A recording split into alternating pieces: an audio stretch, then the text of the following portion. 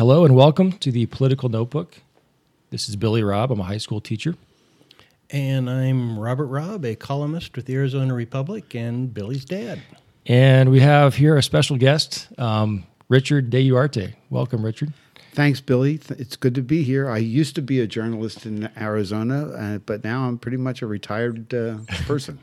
We're glad you're here to talk with us. So Richard has been involved in Arizona politics for decades, worked as a journalist in various capacities, first as a reporter with the Phoenix Gazette, and then also with the Arizona Republic. And we're an editorial writer for the Gazette as well. Precisely, yes. And then I worked as a reader advocate for the Republic, and went back editorial writing for the Republic. Actually, I came here in '79, and one of the first races I covered was John McCain's first race in Arizona. And, was his first one as in the House? He ran for the House and as a carpetbagger, and he had a good line when they brought that up to him. He says, "Well, actually, as the only place I ever lived for a long, long time was in Hanoi, and as a prisoner of war." Yeah. So, wow. And then you were at Maricopa County as a public information officer. Unfortunately, I was more a wartime correspondent at the time. During that time? During that time. It was, I had all these great ideas of bringing the county into more social use, greater social media, have that outreach. As a public information officer, you're really more of a traffic cop, trying to gear reporters and the media to stories that might be interesting for readers and that kind of stuff. But when you're in a real political battle, which the county supervisor, the sheriff, and the county attorney were for that period of time, you throw out all your ideas. Well, as I was doing some research for this, I saw a award for you from the Phoenix New Times, and it was an award for Best Public Information Officer. And they said, even though we're not a big fan of writers over the Arizona Republic or editorial, we did appreciate Richard as not only being willing to give information, but also kind of offering it when you thought it was needed. So you had a shout out there from the New Times. And you try to be honest and and you try to advocate for the agency to the media, and you try to defend or to explain where the media is going or why they're interested in that to the officials, because basically, both sides feel that they are as pure as the driven snow, and the other side is pretty much has to be watched. And then knowing a lot about journalism on both sides, as a reporter and also representing the government, he has taught ethics in journalism at Arizona State, the Walter Cronkite School of Journalism. That was always a fun experience. I did that for 5 semesters. It's a 1-semester course. I used to tell them that I tried to stamp out any signs of ethics wherever it would rear its ugly head, but teaching was fun, as you can understand, and I had several good students. Vaughn Hilliard now is an MSNBC political reporter, national political reporter, and several are doing jobs in sports writing across the country. So it's kind of fun. Well, my first question is going to be, the first topic I want to talk about relates to ethics in journalism in a way. And I just want to talk about the state of journalism in America right now. And I just don't know, how do you cover President Trump? He's so abnormal. There's so much going on outside of the norm. State of the Union just happened a couple days ago, and my dad wrote on Wednesday about distinguishing between Trump the person and Trump's agenda. For me, that's really hard to do. You got the tweets kind of the misdirections or lies, scandals seemingly coming out of every direction and leaking to the media. Got the Russia thing continuing to go on. He calls everything fake news. So, Professor de Uriarte, what advice would you give, or how do you approach that kind of work? From what you've read, what do you find helpful or not helpful about how Trump's being covered right now? Well, first, I agreed with Bob's, your dad's columns on Trump, the personality. Of course, I'm like you. I don't agree with all these policies about opening up the Grand Canyon to uranium and putting oil wells on Mission Beach. But by the same token, for his conservative ideological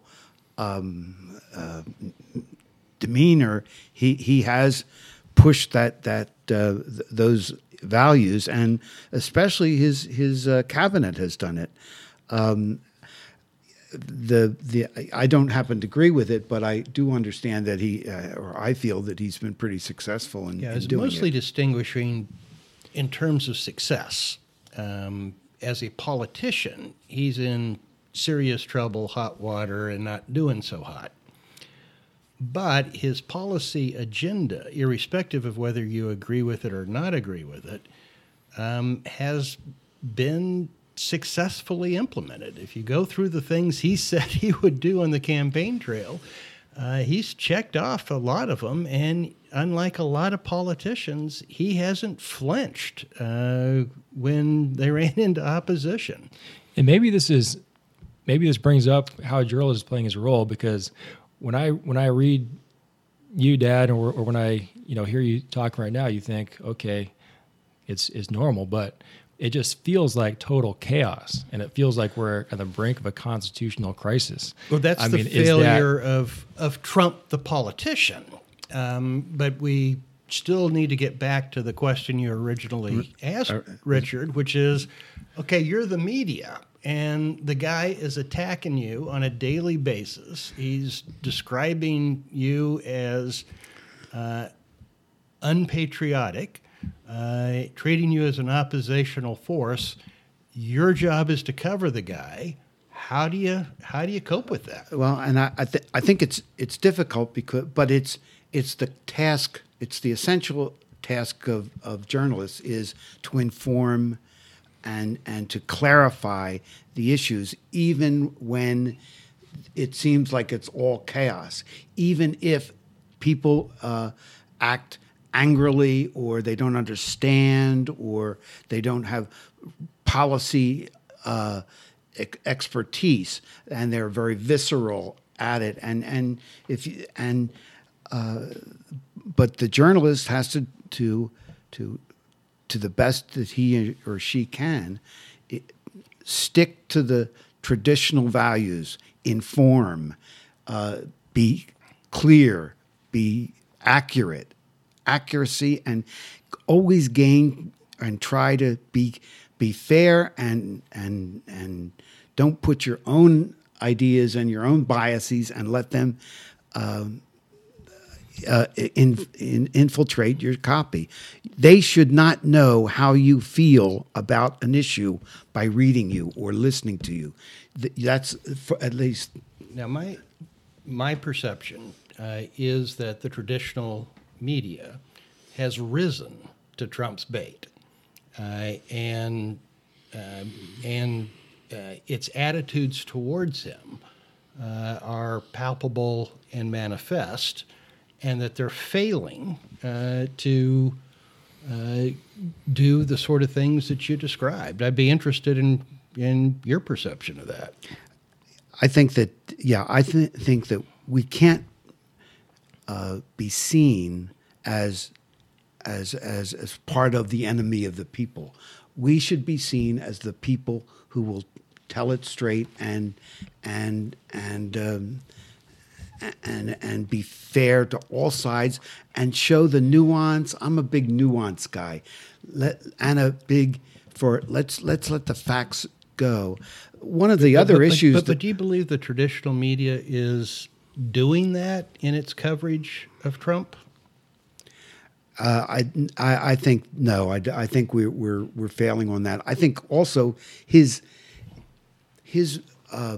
very there's the media is going so fast. It's hard for all of us to keep up, and so we go for the shiny object and not the essence of what the issue or what the stories are. I just find myself not turning off, but wish I should. Yeah, I should turn off the media because I'm not gaining clarity because there's too much going at it. I think that there are clearly the way that media has developed. It's not two newspapers and 3 TV stations. You have a myriad of outlets, and everybody is a journalist. and they're all, and everyone's competing for clicks, and it's not necessarily giving detailed analysis or informed details, and that's maybe not as click worthy as a sensational headline or the latest juicy revelation to come out without the context. Yeah, that's true. And media has always been, we're an oppositional force. I mean, the media is when I started in 1971 as a graduate student covering Spiro Agnew, who called us nadering nabobs of nadering nabobs of negativism, which was a Pat Buchanan line. Shortly after which he was removed from office for accepting bribes. but that's a difference that I see about all these other politicians and Trump, is that other politicians, they got grumpy with the press, they got irritated, but they didn't do it all full out blitz, calling everything fake news and seeming to kind of undermine the very basis for which journalism exists. And I think journalism can get kind of defensive about that. And sometimes I know they clearly are out to get Trump. I think with what they choose to write is very attacking, but I think sometimes they can be defensive and try to play like, oh, both sides is one side saying this, one side saying this. But when there's like a straight up lie, sometimes they just quote like, oh, Trump said this or this person said that, and that's the headline. To me, it seems like they're just magnifying that rather than saying Trump said this and we know that is a lie. We used to journalists would never use the word lie. We would, you couldn't say Hal Runyon said this. He is, of course, lying. That was not part of our vocabulary. Lying. You would say something like this. You would say what he said. You would say what somebody else said, and you would quote the latest statistic to try to show what was going on. But right now, America seems to be in rival camps. I don't know, and this has been for a while, and we are clustering in smaller and smaller clusters, which is not. It's a media problem, but it's a social and societal and a community one as well. I was reading the biography of Burton Barr, who was a House Majority Leader here in Arizona, and his life experience was from World War II, where he brought in, where all Americans were part of a single effort that unified a generation. Now, what has happened in your life and ours have been more to break up that unity. That we don't have big department stores. We have niche stores, and so everybody goes on their way. I think we need a unifying force. I thought the recession would be a unifying force, but it hasn't. And it'll just go there right now. I was going to bring this up towards the end, but you personally are Rich, you're very active in your community, and you've always been. And how I first got to know you is you were my basketball coach, growing up at the Boys and Girls Club. And that's been a very positive influence in my life, and you've made a positive influence and continue in your community. How do you stay active? What motivates you to stay active in your community? How can what would your advice be for people who see that disintegration and want to say, like, what can I do to bring it all back together? Well, I do think that again, because we separate and watch this different TV shows, different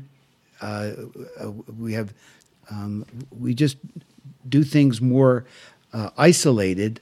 I think that we have to spend time, and I'm not great at this. I try, but to expand our community, get to know our neighbors.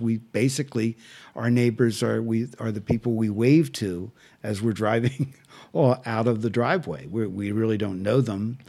That's why, for example, in my little community, I'm pretty happy with Phoenix. My little neighborhood community has a little library, bookstore. We got our little street paved last year, and a new median and street signs. Phoenix is happy for me, but that is probably because we have a neighborhood block watch. We have regularly, we have the police come by and talk to our at least once or twice a year, because they want to be the eyes and ears of the community as well. So I think that those sessions help the community. And you have to give back. Phoenix has been great to all of us. And so if I can do a little, I will. Let's transition there and talk about the history of Phoenix a little bit and the developments, and whether we're growing closer together or what direction we're going. I've only been following politics here for a few years, but you guys have both been around for a little bit longer. A very much longer period of time. So let's talk about some of those changes that have happened in Arizona. We've gotten bigger. Phoenix has grown a lot. ASU has grown in size and influence. Downtown has developed. We've got light rail now. It seems like we've been kind of consistently electing conservative senators and governors for a while, but Phoenix remains predominantly liberal. So what do you guys think? What are the most important changes made over the years? What direction do you think we're heading right now? But well, to me, I like the way Phoenix has grown in the last 40 years. I can remember when we came to Phoenix, they told us, don't buy a house below Camelback Road, and so we did. and because every year another block is lost to blight, and every 10 years another mile would go starting from downtown. And when I came to Phoenix, the downtown was a ghost town. It was we had I compared it to nuclear build down, which was a phrase where you'd get rid of two buildings for every one you put in new. So it was dead. Now, because of more of the diversity with the LGBTQ community getting in, the historic preservation and the historic neighborhoods, the renovation of the economy, younger people coming in, and school choice, allowing people, they don't have to be tied to the one school district. They can go to your school and not just be tied to another school district that they might not want. That opens up a lot of vistas for residents to keep investing.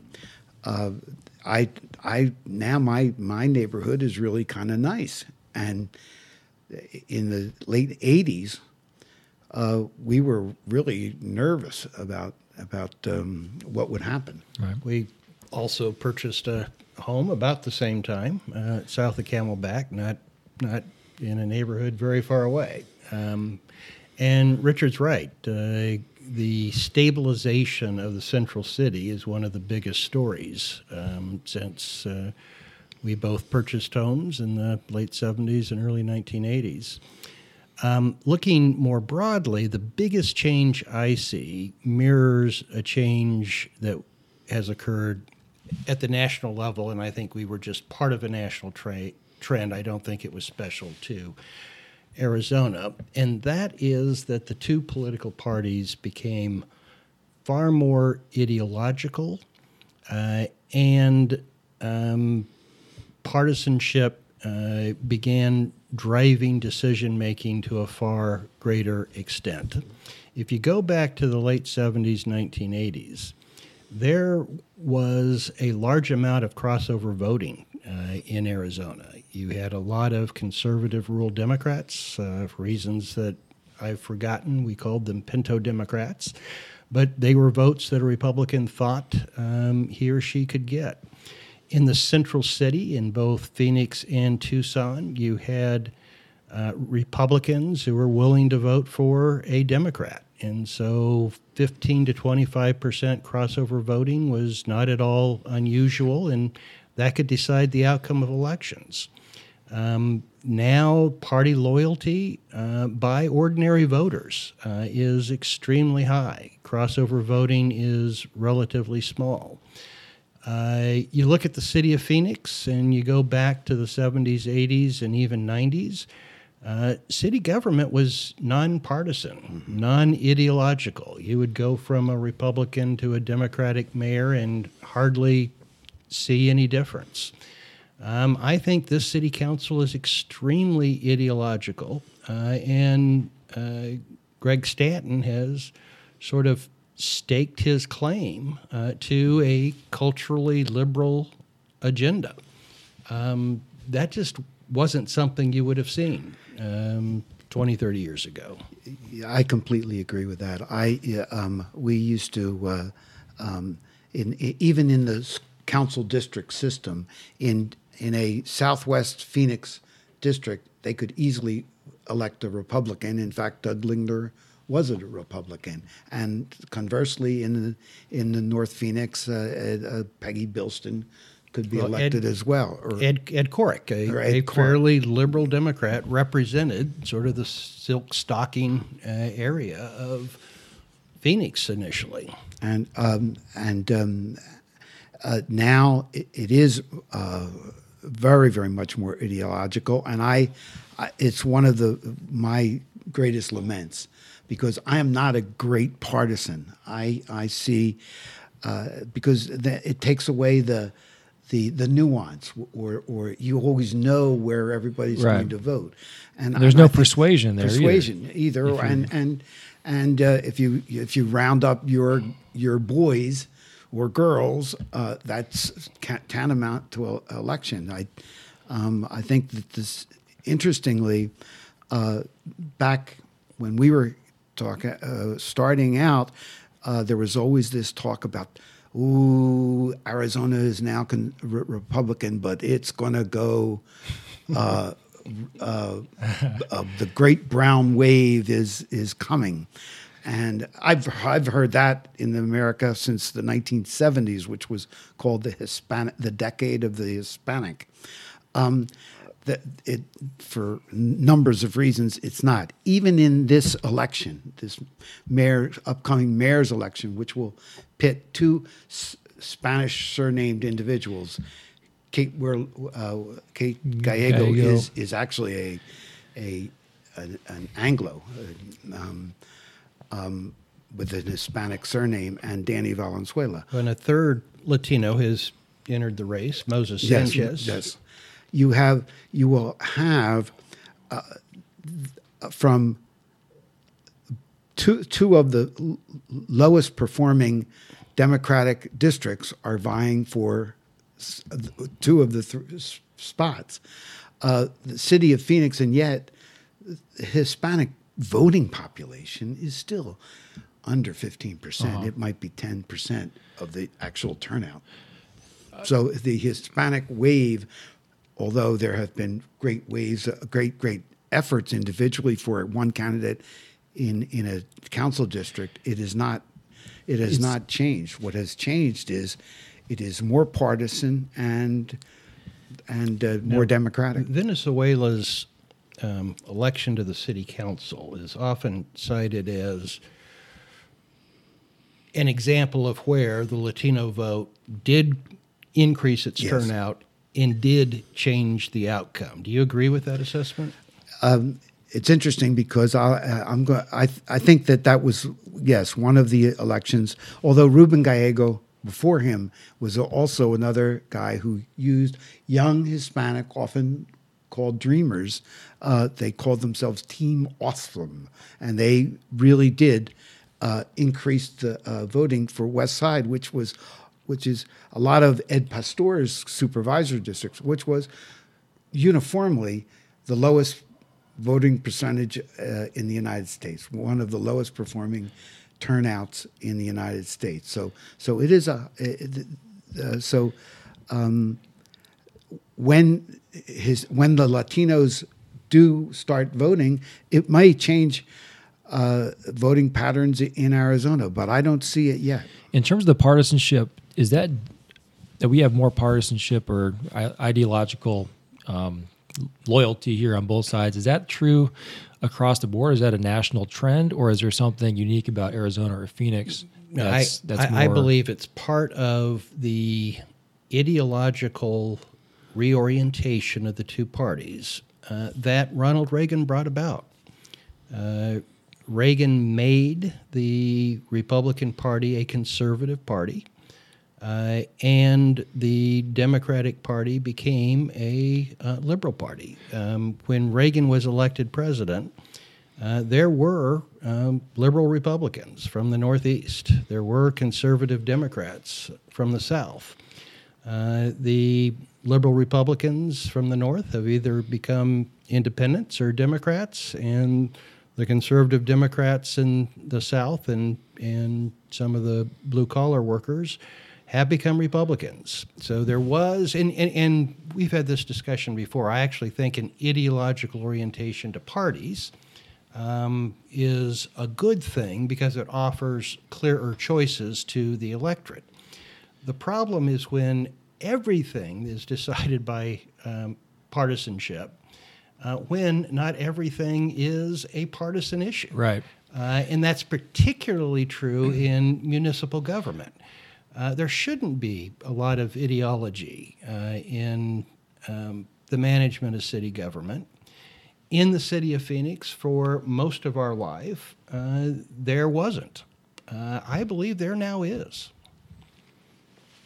I think that actually I'm more of a person who thinks that the ideological strain has its roots in the 1960s with the civil rights. I think that that really created Watergate. The Republican Party gained back ascendance in 1966, right after Lyndon Johnson's. Part of that was the war. Part of it was, but most of it was civil rights, and the Deep South went first for George Wallace, and then for Richard Nixon and his Southern strategy. Watergate delayed that for almost for a generation, and brought in 1974 and 76 a number of very sharp, very ambitious young Democrats who got elected and stayed there for quite some time. But otherwise, that Republican sweep, which Ronald Reagan was the high point of, and was put more ideological. But Richard Nixon was not a conservative. No, he was not. He was the architect of wage and price controls. He was the father of the Environmental Protection Agency. He proposed a guaranteed national income. So it really wasn't. And you had, when the Civil Rights Acts were being considered, you had an awful high percentage of Republicans who voted for them, a relatively high percentage of Democrats who voted against them. I truly believe that it was the Reagan Revolution that created the ideological orientation of the two parties that we have yet today. I think if you, but it's still ethnic. I see things that a lot of that we cluster around ethics or ethnicities, and those are very polarizing things. I mean, the civil rights Absolutely. movement, MLK, everyone celebrates him now, but he's a very polarizing figure back then. Vietnam, very polarizing figure. And I see that happening kind of right now with, Trump was very polarizing. So you see the right kind of being defensive about all the attacks and kind of coalescing around this need to defend Trump no matter what. And then you see just the, just the anger rising and rising from the left. And any concession is kind of seen as an attack on them. But I'm wondering, is the Arizona Senate race right now a test for that? Is it? It seems like Sinema is a more of a centrist. Does she have a possibility to cut through the ideological divide? Well, she sure has. I think that when you look at history, which is our only guide, Democrats in Arizona have a chance to win when some things happen. When the Republicans are split ideologically or in a contested primary.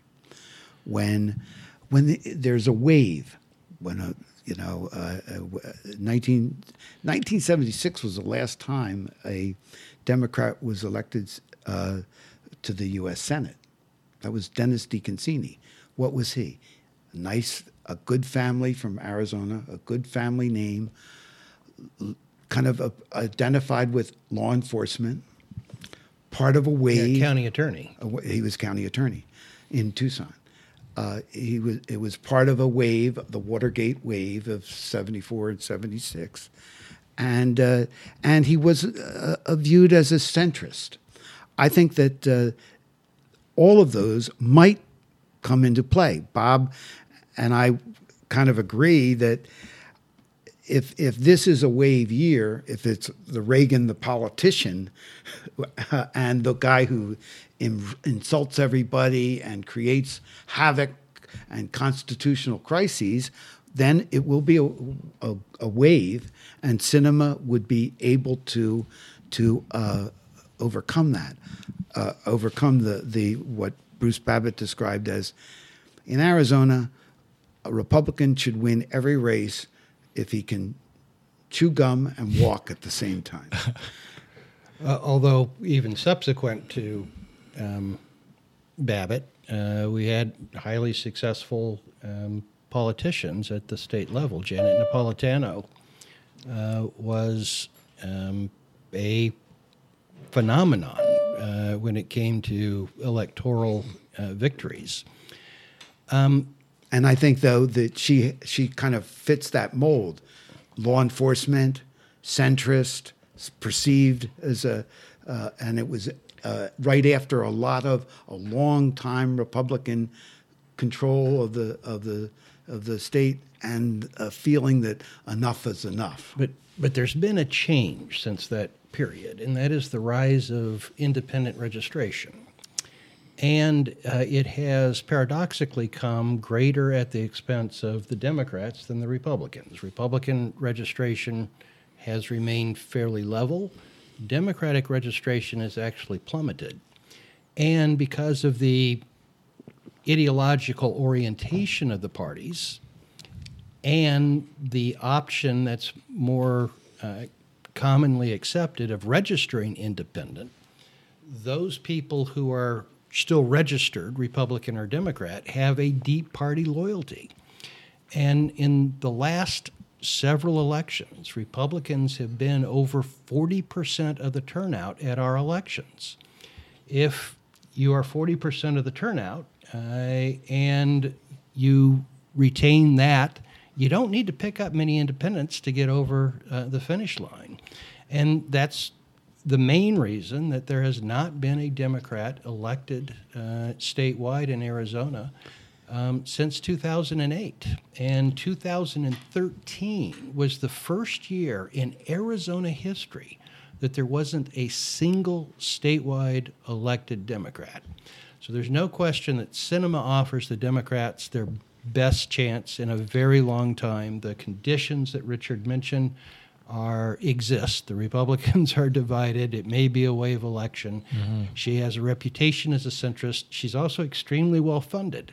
But that political math is awfully hard for anyone to overcome. Which brings us back to one of our earlier discussions that we used to call them ticket splitters, people who were actually between 7 to 10% of the voting electorate who would go down and purposely vote for one or the other candidate. But now we don't even have a lever that you can press to vote one party. Yeah. And it hasn't helped Democrats. Yeah. That's not what they were telling us would happen. Just like in every reform, it never turns out the way they predict. Right. And a lot of it will probably depend on the election's a long way away. It seems like so much happens just day to day. Who the heck knows what the country's going to look like 3 months from now, and up to the election. Especially with going back to the original point too on your column, Dad, of let's say things kind of stay stable. Are people going to go with the economic normality or even improvement and ignore all the other stuff, or will it be so much overload by then that people will have enough to overcome that disadvantage that you spoke about? Well, Richard, thank you very much for Billy was fine. Being on the podcast. Thank you so much. And so thanks for everybody for listening. This is the Political Notebook. You can subscribe to us on any podcasting app. Thank you.